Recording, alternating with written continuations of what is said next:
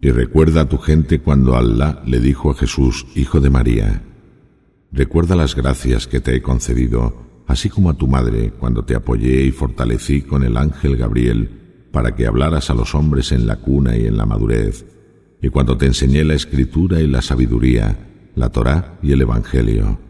y cuando modelaste a partir del barro la figura de un pájaro con mi permiso, y soplaste en él, y se convirtió en un pájaro de verdad, con mi permiso, y cuando curabas al ciego de nacimiento y al leproso con mi permiso, y cuando resucitabas a los muertos con mi permiso, y cuando te protegí de los hijos de Israel cuando llegaste a ellos con claros milagros y dijeron quienes de entre ellos rechazaban la verdad, que no era sino pura brujería.